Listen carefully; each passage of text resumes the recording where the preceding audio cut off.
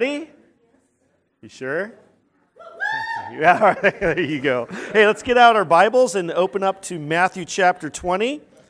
We're in verse 29, and we will get things rolling here. Let me pray to kind of prepare our hearts and get me focused here too. Lord, thank you for what we've experienced, Lord, as we've sung praises to you, God. You are the great God of the universe, and Lord, it's so easy for us to forget during the week who you are, and we can just be so distracted by the to-do lists, our schedules, the responsibilities we have. And God, that's why we need Sunday mornings, to remind us, to help us to change and to grow and to remind us who you are, the great God, the mighty God, the God who spoke the universe into existence, the God who cares for us, who sent his Son to die for us, the God who cares about our week. So, Lord, help us to, as much as we get distracted, Lord, to remember you more and more, to see you truly in our lives, and God, to want to serve you, to want to reflect your glory during the week too.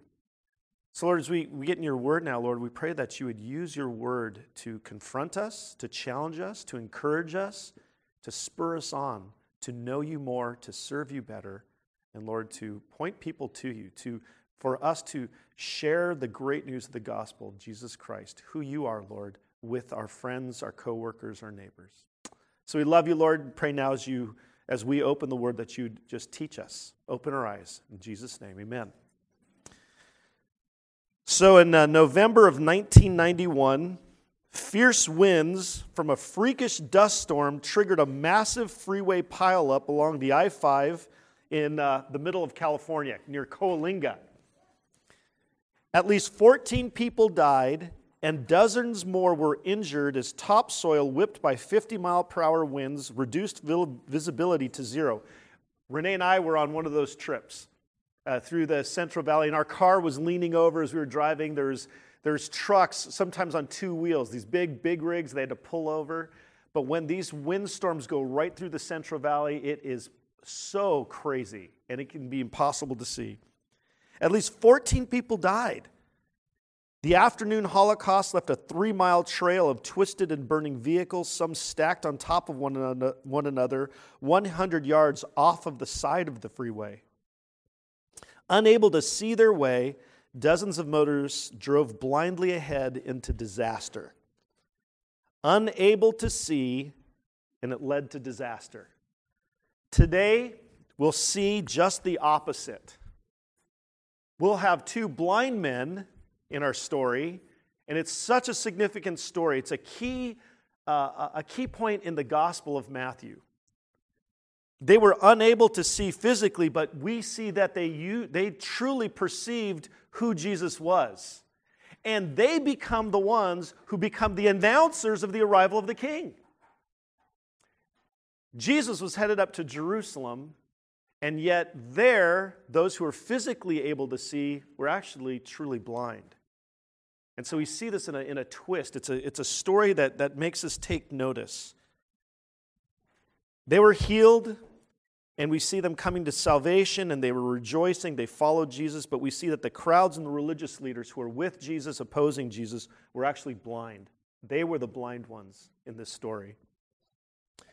Even in the last section, because what did Jesus announce to the disciples in the last section, the last passage we looked at?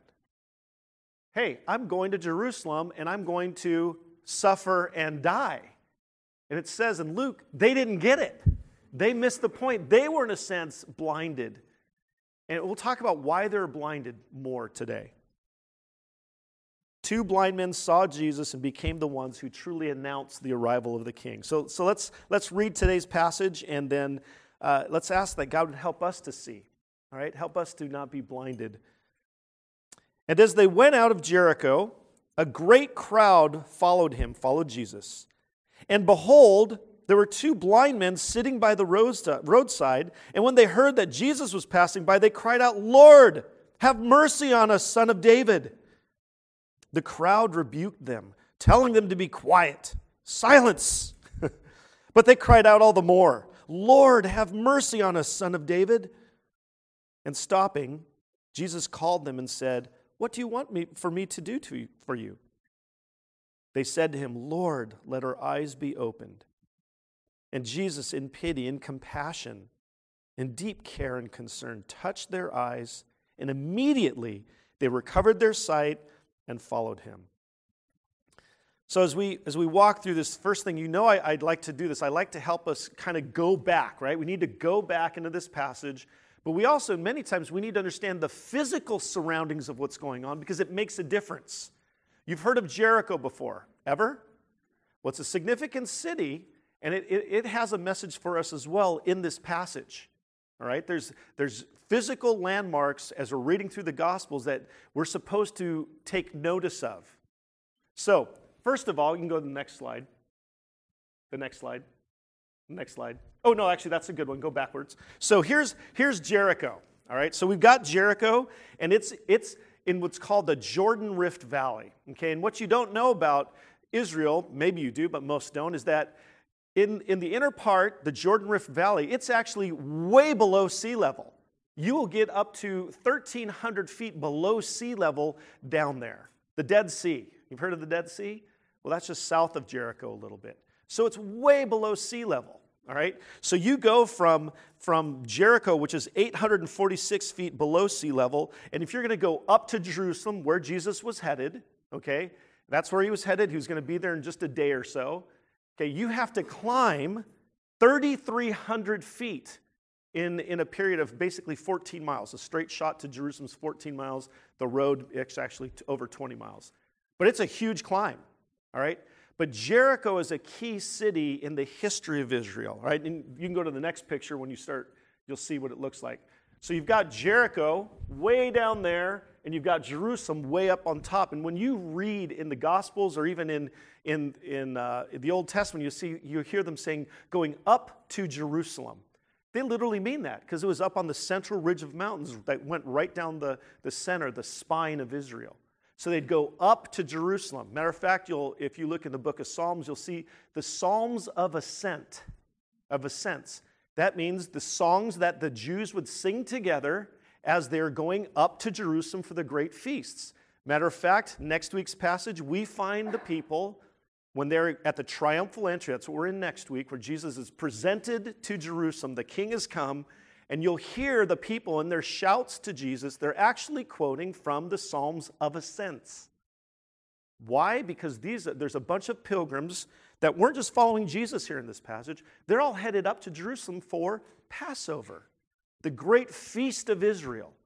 That is the number one feast that all faithful Jews were supposed to celebrate in Jerusalem. So we've got a whole pilgrimage going on, but here in this scene, we have them following Jesus, all right? And they're going to head up to Jerusalem. You go to the next slide. So you can see that here's the central ridge here, the Judean hills. You have Jericho way down here, and then they just go up this road. And I have some cool pictures of when I was there. You see there's monasteries and the cliffs along the side that are built in. There's just some cool pictures. But that's where they're heading up. But why is Jericho significant? It's ancient Jericho was in what book? Okay, Joshua. Who lived in Jericho? Rahab. We'll get to Rahab in a second. But what you need to know about Jericho is it was a strategic city. When Joshua led the Jews to finish up the Exodus, right? Moses hands over the baton of leadership at the end of Deuteronomy. We see at the beginning of Joshua, Joshua is now the leader. They cross the Jordan, and the first city they come to, is part of their conquest, is Jericho. It was called the gateway to the heart of the land of Canaan. It was a strategic city. It was a trade city. It was a city with huge walls. But that's where in the Exodus, you got to remember, in the Jewish mind, the Exodus was not just going through the Red Sea with Moses and being in the wilderness. It's also when it finished up going in to conquer the promised land. That's the Jewish mind. It's a 40-year period. So when they talked about Exodus and deliverance, it was deliverance from Egypt, but deliverance into the promised land. So, I've mentioned this many times. Let's see if you remember this. When Jesus was doing the Sermon on the Mount, the people were also drawing connections to ancient Israel's history because of what Jesus was doing. Do you remember what they were thinking of when he was up on Sermon on the Mount? He's delivering the law. Well, who are they thinking of? Moses. The messianic expectation of that time, and it was promised by Moses as well and in the prophets, that there was going to be a second Exodus. There was going to be a deliverer, the Messiah, the promised one who was to come. So all through Jesus' ministry, they kept asking, are you the Messiah? And he kept saying, well, here's the proof. But here's the deal. When Jesus, in this scene here, he had just spent a few weeks east of the Jordan River. Where was the book of Deuteronomy under Moses when he's delivering his final sermons? That's what Deuteronomy is. Where did that happen? East of the Jordan. So Jesus is over there, and now he's coming across the Jordan. He's going by Jericho. The mindset is this the one? But here's the deal. When they expected the Messiah, their Messiah was a political Messiah. The one promised in the Hebrew Scriptures was also something that he kept highlighting, but they kept missing. It was a suffering Messiah. And he just told the disciples, I'm going to suffer and die. And they don't get the point because they've been raised in a culture. Who taught the disciples what they knew? The priests, but mainly the Pharisees. The Pharisees were the religious guys out amongst the Jews, out in the cities, doing most of the teaching. And the Pharisees had enculturated the Jews to expect, here's how you live the Christian, or not the Christian life, the godly life, right? They modeled an external righteousness. That was how they were raised. But they were expecting a Messiah to kick who out? The Romans. They were expecting a political deliverer. That's why when Jesus, and by the way, in the last passage, it was the third time he told them, I'm going up to Jerusalem to die. It was the third time, and they still didn't get it because, and folks, we are just like them. We miss the point so often, do we not? Well, they did too, because they were raised to expect a political deliverer. So he's going by Jericho, and then these two blind men call him for what he is. And there's also something else going on here too. There's a spiritual geography to Jericho as well. And we brought up her name. Who lived there? Rahab. What was Rahab? She was a prostitute. She was a pagan. All right, so in Joshua 2, we have Joshua sending over 2 spies to go scope out Jericho and the surrounding areas before they come in to start their conquest. The 2 spies go to Jericho and they come in and they're seen somehow, and so they have to be hidden. And Rahab takes them in. She's a prostitute, runs a brothel of some type. And her place is on the wall, and she hides them and lies to the guards and then sends off the spies, but she protects them. But she said, hey, we've heard about y'all. 40 years ago, we heard what your God did to the Egyptians. He says, all the nations here in the Promised Land, he shouldn't call it the Promised Land, all the surrounding nations we've known, and we've been trembling in our boots. And yet her reaction, her response, her decision was not to close up the walls of the city and get ready to fight. What was her reaction? She made a confession of faith in the God of Israel. She says, hey, when you come, I know your God is going to give you this city. I know your God is the true God. So when it happens, we just pray that you'd show us mercy. And that's what the spies said.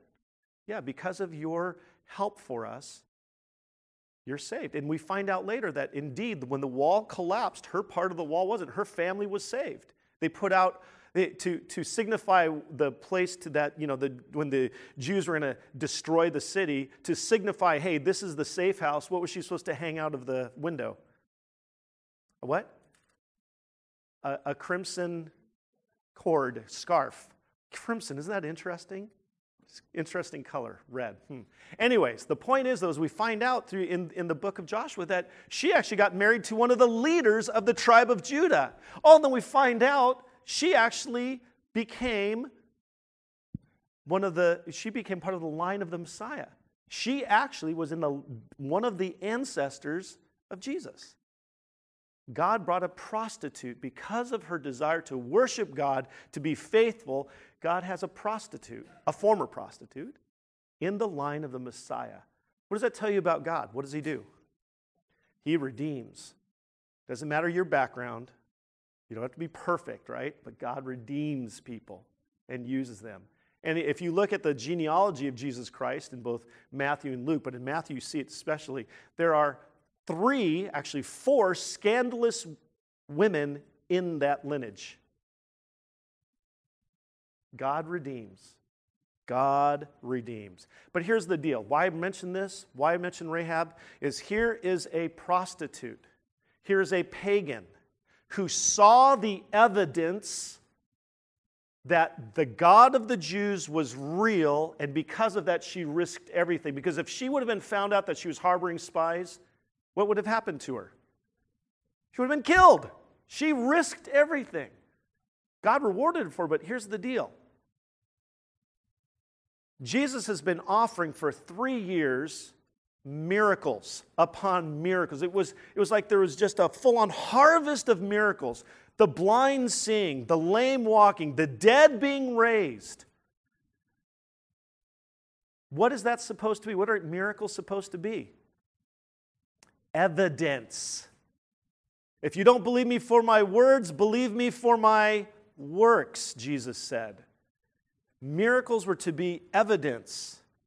And what was most of Israel doing with the evidence about that Jesus had offered? Disregarding or absolutely denying that it was from God. Instead, they said, where did it come from? The power to do these things. From Satan. They called him satanic. So who was really blind? Right? See, Rahab is a voice from the past that convicted the religious elite and most of Israel. A prostitute, a pagan prostitute, saw the evidence and she knew there was a real God. These two blind men, they hear about Jesus, they've heard what he's done, and right away they call him by his official title. We'll see that in a second. But I want us to see this story, if you remember nothing else, it's an indictment of what was about to happen 20 miles away when he goes up to Jerusalem. Again, Jerusalem's significant too. That's the city where the one place you could worship God in all the earth, there, the temple in Jerusalem. That's where the capital was. That's where the throne of David, where it was supposed to be ruled by the king. He's going up there to present himself as king, and yet what do they do to him within a week's time? They crucify him. Well, that's what we're entering into. That's the whole time period. Now we're entering into what's called the Passion Week, the final week of Jesus' life, the most significant time of Jesus' life. Matter of fact, the Gospels devote more chapters, more time to this final week than anything else. So we're going to be going through Jesus in this final week with all of his teachings and what he says and what he does.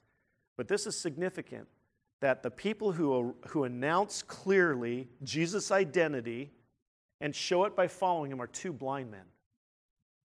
That's the point of this story. It's an indictment on what happens at supposedly the most holy city, Jerusalem. Okay, so see that? That's what's going on here in this section here, the structures to shock us a little bit.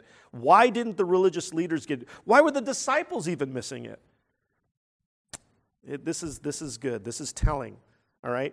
It says a great crowd followed him. So who was in the crowd? First of all, we have disciples, right? Jesus' disciples. They believed in Jesus, but they didn't quite get what's going on, all right? We also have a great crowd that also had people who were either just apathetic to Jesus or they were just interested for the buzz because they're hoping that he's what? The Messiah who would deliver them. But we also have people who maybe know who Jesus was, but we have to understand there's a huge crowd because they are going up to Jerusalem for the Passover week. All right? So there's just a big throng, and we'll see that in the next passage. There's potentially over 100,000 people that are at the scene of the triumphal entry. Because Josephus would tell us that at the Passover week, Jerusalem would swell from maybe 100-some thousand to over 2 million.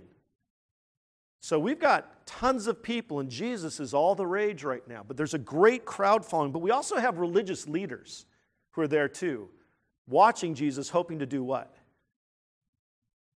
Hoping to do what? Catch him. Catch him in some kind of mistake so they can discredit him.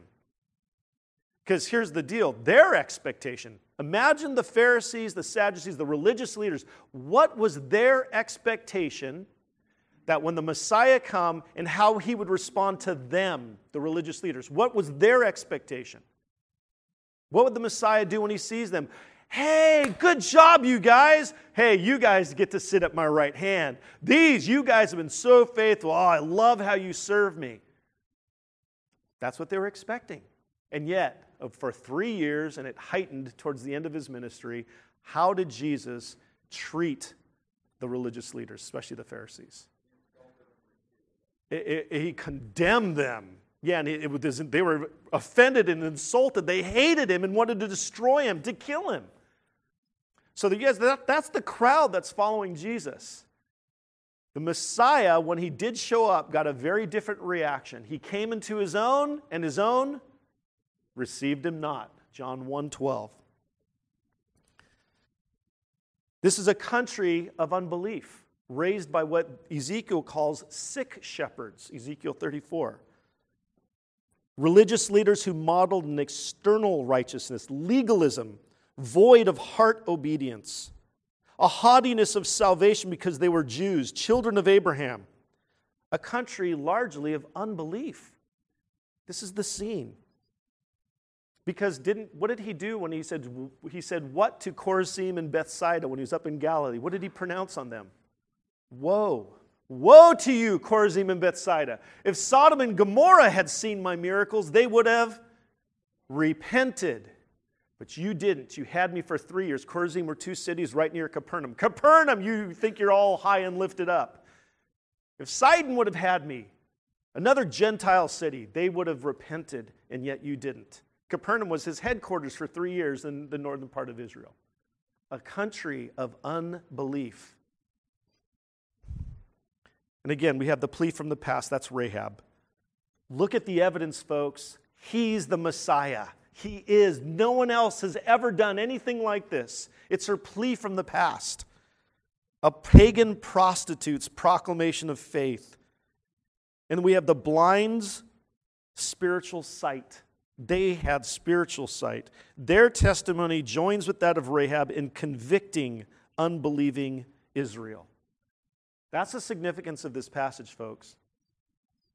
It's an indictment on what's about to happen up in Jerusalem. But let's just walk through what happens. The story is not that hard to understand as we walk through where we see the blind who see. They gain their physical sight, right? In verses 30 through 34. First of all, we see their desperation. And behold, what does behold mean that we're supposed to do? Pay attention.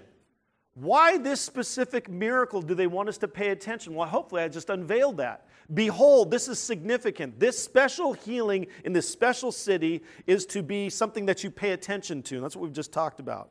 But there's 2 blind men. We find out from Mark and Luke, they actually focus on one of them, and the one that they focus on is called Bartimaeus. In Luke, why do you think Bartimaeus would be singled out by name? Well, here's the deal. If Bartimaeus, we find out that the 2 blind men end up not just being healed, but they follow Jesus. They become disciples of. So Bartimaeus, I hold out to you, probably was well known in the church post-resurrection as one of the beloved followers of Christ. This is his testimony. This miracle here is recorded. Hey, that's Bartimaeus. Bartimaeus, this happened to you? Yeah, it did. This is what Jesus did. Kind of cool.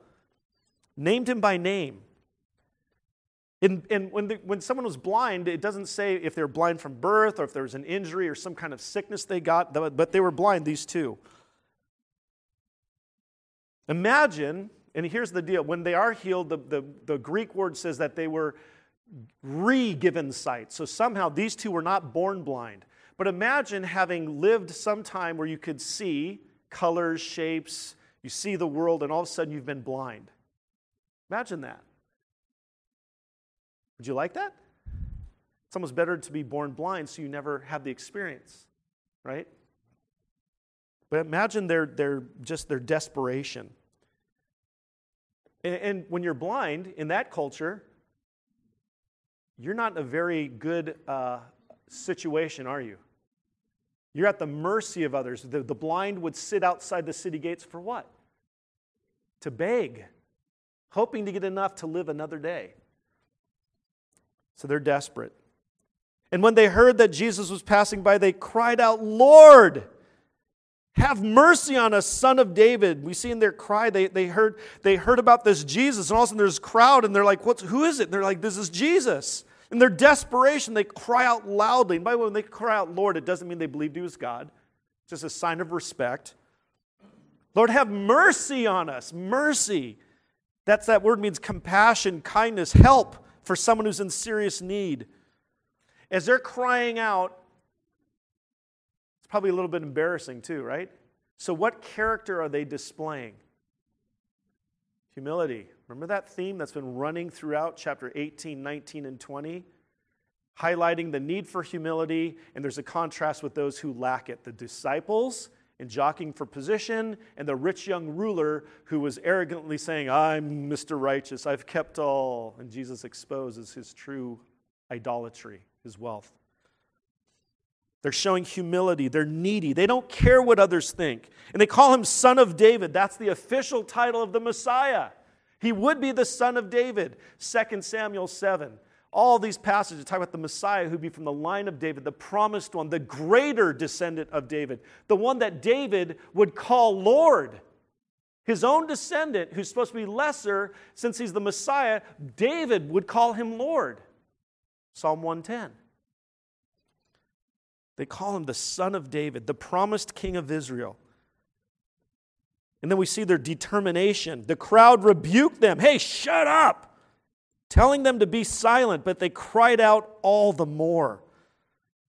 Here's the deal. The crowd, they're calloused to the beggars, to the lame, to the blind. They're used to having them around. And they're telling them, "Hey, be quiet. You blind men, you're a nuisance to the king's entourage." If he's the Messiah, he's going to deliver those Romans. He's the king. We're his entourage. But they refused. They determined to be heard and seen by the king. They didn't let public pressure and opposition get in the way of their desire to have Jesus see them. Okay, boys, this is an obviously easy application. Do you care that people know you're a Christian and maybe ridicule you? We're in a culture that more and more is ridiculing those of the Christian faith. I was just shown what this last month. There's an appointee who's up for joining Trump's staff, and we've got 7 senators who are opposing because this person is a person of faith. Bernie Sanders, you shouldn't be in public office because of your faith. And this is not a thing about politics. I want you to understand, though, in our culture, more and more, Christianity is going to be singled out. But will you be like the blind man who doesn't care about public pressure and still cry out more and more, "I need you, Jesus. I am your follower"? Folks, that's my job to prepare you, not to say, "Oh, everything's easy and good. Don't worry about it." You guys, pressure's coming. It always has throughout history. Things have always gotten worse. We've been in a special time in America, but things are getting worse. There's more persecution coming. Don't be surprised when it comes. Doesn't mean you fight. It means you share your testimony more and more. In Acts, Peter's released from, he's persecuted, he's put in prison, and he's released, and he shows up to the disciples, "Hey, God freed me from prison." And it says that the believers were gathered at that time, and you know what they're doing despite all the persecution? You know what they're doing? They're praising God to be considered worthy of the name of Christ to be being persecuted. You know what they prayed for? Not an end to the persecution. It says they were praying for more boldness. They're like the blind man. I don't care what the crowds say. That's Jesus. So we see their cry. That's something we should cry out to our hearts. Are we as bold in our testimony? But we see their spiritual sight. "Lord, have mercy on us, Son of David." It's their repeated, desperate, humble plea for mercy to the true King of Israel. These blind men see the evidence They see past the mocking and slander of the religious leaders. The evidence was overwhelming about this Jesus. They truly saw. Verse 32, we see their hope. And stopping, Jesus called to them and says, "What do you want me to do for you?" And they said to him, "Lord, let our eyes be opened." We see the compassion of Christ in this for sure. I mean, in contrast to the crowd to tell them to be quiet, we see the Lord in his compassion and his care, he calls them. He stops everything. And he has a question. Why do you think he questioned? Do you think he knew what they needed? Well, he asks questions all the time. I mean, for instance, in Genesis chapter 3, when Adam and Eve sinned, do you think God didn't know what was going on? Hey, Adam, Eve, where are you? Do you think he didn't know? He asks questions to draw them into the story. And in this situation, we have what? We have a crowd. So he's helping them see what's going on here, to pay attention, to stop, to watch, to listen. He's preparing the people. He's setting the stage, not just for their healing, but also for their declaration of faith. They're declaring who he is, but here's the deal. After he heals them, it says that, and they followed him. That's what disciples do. Jesus, when he healed others, at times it says they just healed them. It says nothing about what they did. As a matter of fact, he healed 10 lepers at one point, and it says that the 10 went to the priest to do what they're supposed to do according to Levitical law, but it says only one returned to Jesus to thank him. So we don't often see what happens to these people afterwards, but here it says that they rejoiced and they followed. They dropped everything, said, "This is the man, we're following him." Their hope was in him, not in the approval of the crowds. Their sole hope was in Christ. And they asked him exactly for what they wanted. Matter of fact, Jesus says in the Sermon on the Mount, you don't ask, or you don't receive because you don't ask. Yes, ask specifically of the Lord. And if he doesn't give you the specific thing you want, what does that mean? He's not listening? No, he's just saying either no or later. But you can be guaranteed of one thing. Whatever he gives you or decides not to give you, it's the best for you and for his kingdom. So God hears you, but he knows what's best, right? But here the thing is, they asked exactly, "Lord, let our eyes be opened." Let our eyes be opened. Their hope was in him. They reached out to him. And then we see in their physical healing. And Jesus in pity, that word pity is a word that's it's a word that's related to it's the Greek word splagnos. It's a word that means innards, your guts. When you feel deeply, your heart hurts, but when you feel really deeply, your gut gets wrenched. And that's the word used. Jesus didn't just say, "Oh, I'm going to go heal them, those poor guys." It seems that he was at his core had realized their need and wanted to help them. He's on a mission to go to Jerusalem. He knows he's going to suffer and die, and yet in his compassion, don't miss this. Don't miss this. God always has time for you and your needs. God always hears. He always knows. He always cares. Here we see it. Crowds around. He's on a mission, and yet these two blind men, in his compassion, he's moved deeply to care for them. And he touched their eyes. You know, when he heals, sometimes he touches. Sometimes he uses clay and rubs it on a guy's eyes. Sometimes he doesn't touch at all. They touch him. Who touched him and was healed? The lady who has had the bleeding problem, right? But sometimes he's not even near them. Far away. Hey, you can go home now. Your servant's been healed. Your son's been healed. Jesus has the power to heal however, whoever, whenever he wants. That's a picture going on here. But he touches them. See, the crowd is watching. It's a big crowd. They're all getting ready to go up to Jerusalem. That's where they're headed. So he stops, asks them a question. They ask for healing, and then he makes sure they see. That's what he does. And what happens immediately? It says they were healed. They received their sight. When Jesus heals, it's immediate and it's boom. There's no denying. These guys that say, "Oh, I have a backache." No, they couldn't see, and all of a sudden they saw. And that was one of the promises that when the Messiah comes, it says the blind would receive their sight. But see, these blind already could see, couldn't they? They saw who he was, and that's the most important thing. But we see in this miracle, it's a great illustration, a demonstration to see, hey, from lowly Jericho, despised Jericho, we see blind who see the king for who he really is, and they go up to lofty Jerusalem, and we see the religious leaders, the people who don't see who he is. This is an indictment. They announce who he is, and he heals them.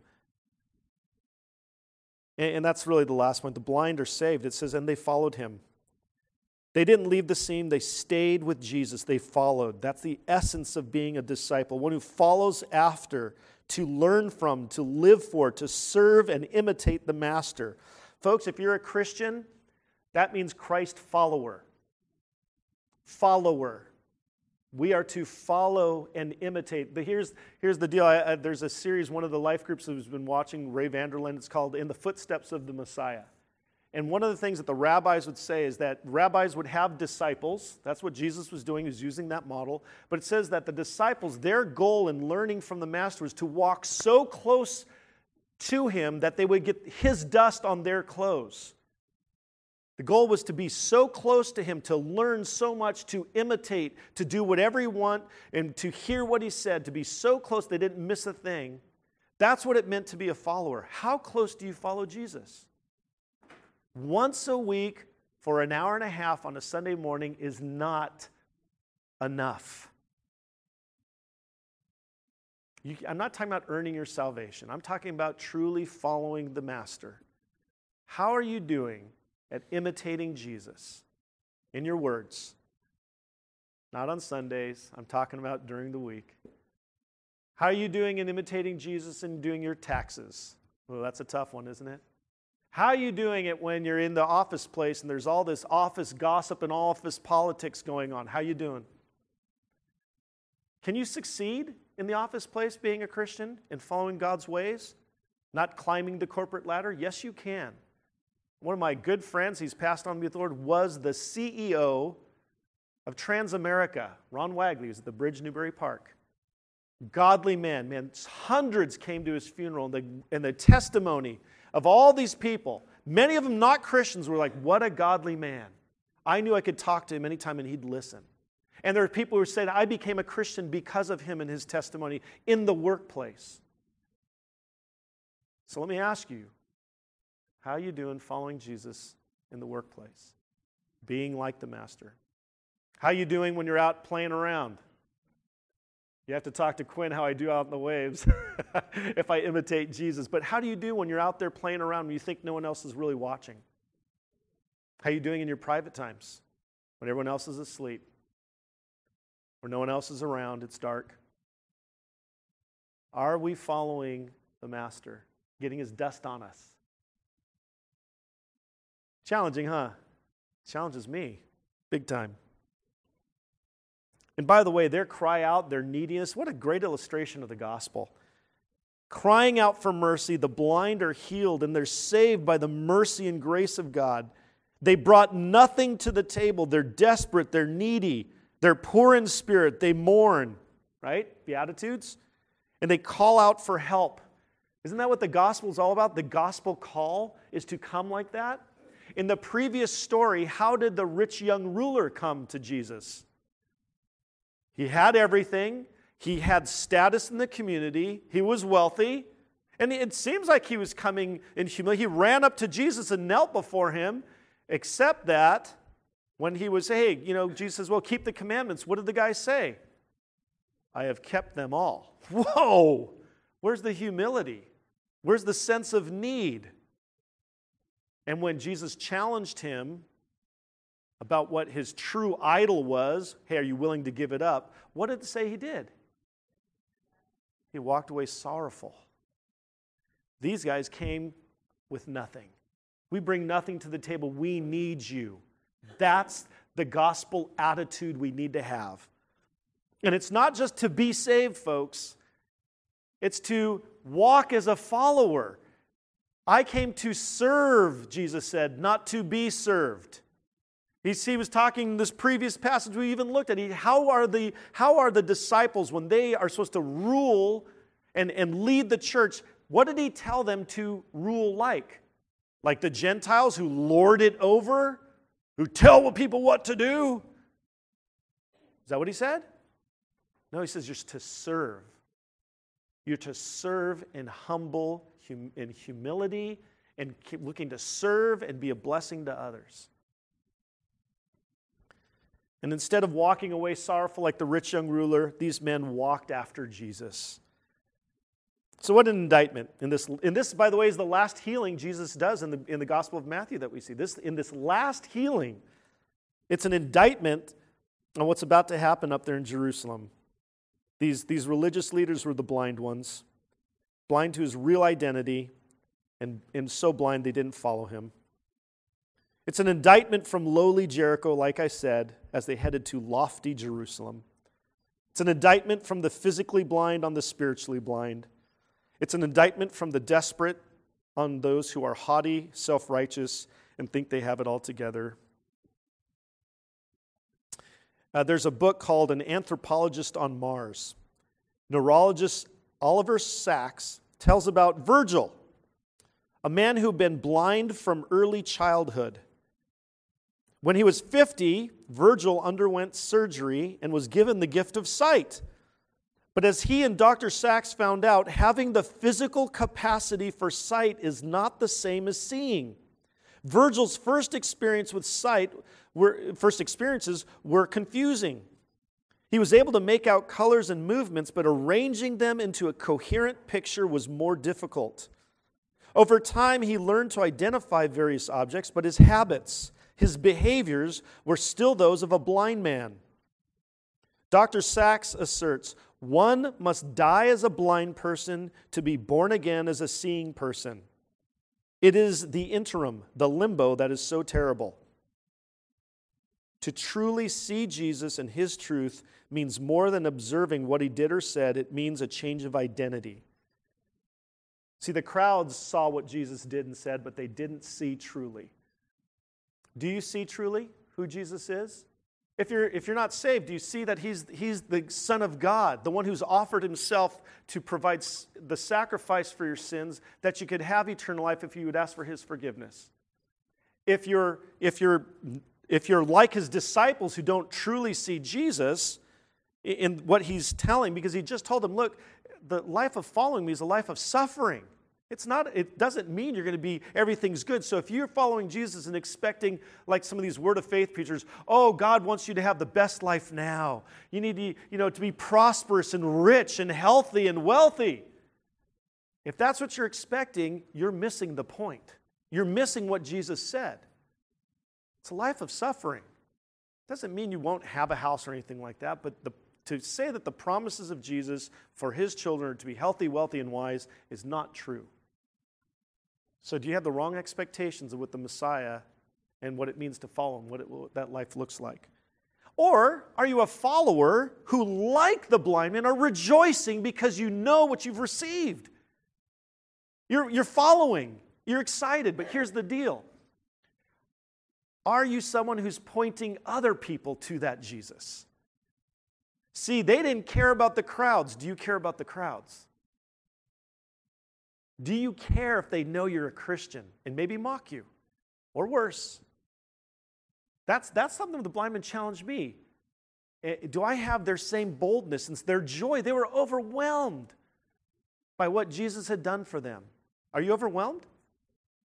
Are you? You don't have to raise hands or anything like that, but think about that. May this be a challenge. Okay, that we'll leave it at that. But may we see these blind men, may we be challenged by them, all right?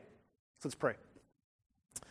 Lord, thank you for your word, and Lord, I thank you for pictures like this where we see people who are they cry out to you, and Lord, we see what you do to them and how you change them, and how there's just such a testimony about who you are.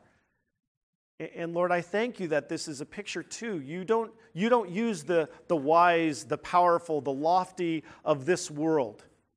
You've chosen to use the foolish things of the world, the weak things of the world, to confound the wise, it says in Corinthians.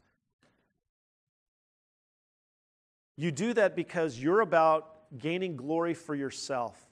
You're about redeeming people who are broken and lost and hurting, Lord, and redeeming to call them your children, to giving us full rights as your children. We've been adopted and become inheritors of all your riches. You said that we have access to every blessing, every spiritual blessing in the heavenly realms the minute we become a Christian.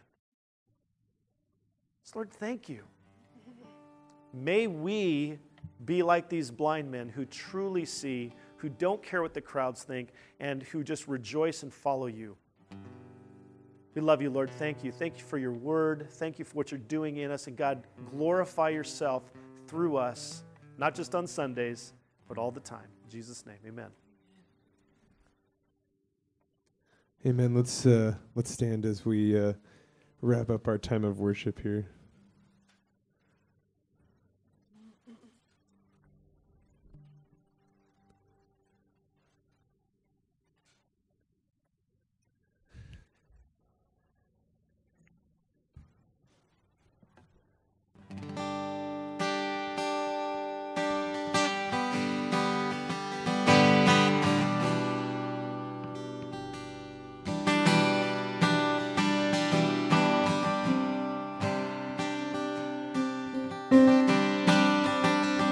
Splendor of the King, clothed in majesty, let all the earth rejoice, all the earth rejoice. He wraps himself in light, and darkness tries to hide, and trembles at his voice, and trembles at his voice. How great is our God? Sing with me, how great is our God?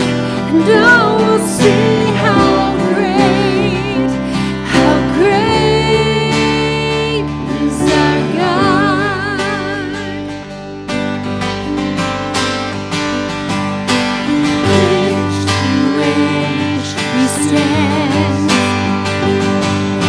Time is in his hands, beginning and the end, beginning and the end.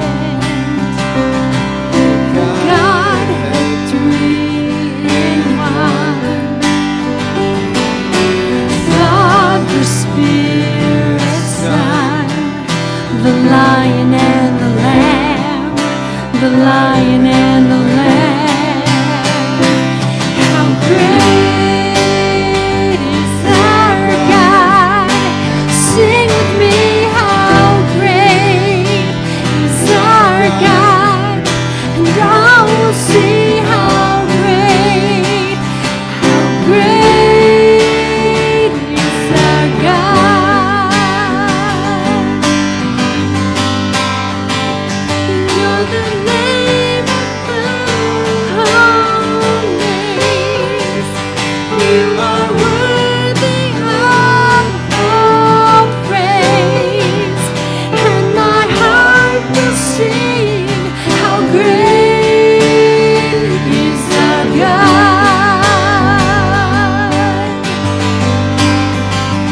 You're the name above all names.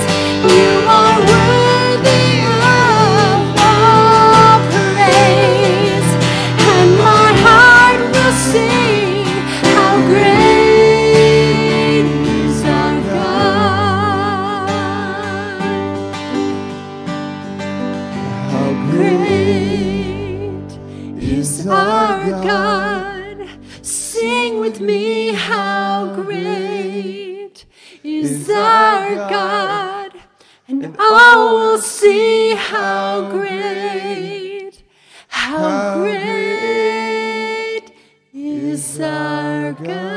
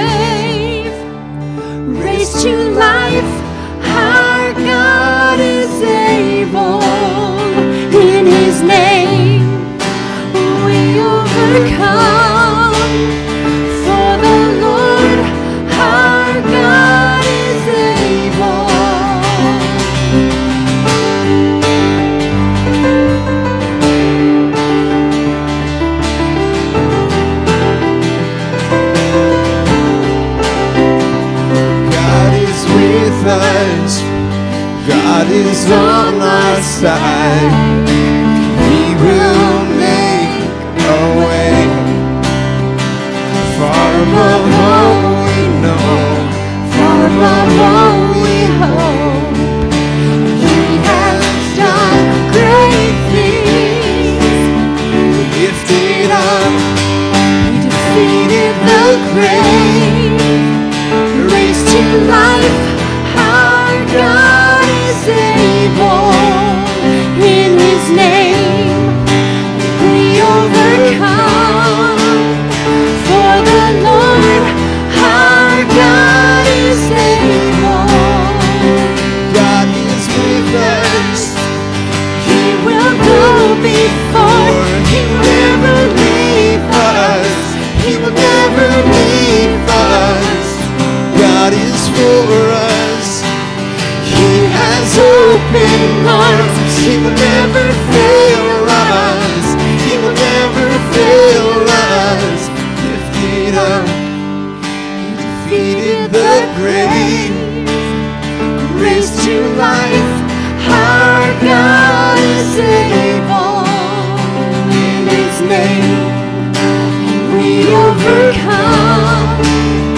For the Lord our God is able. Lifted up, He defeated the grave, raised to life. Our God is able.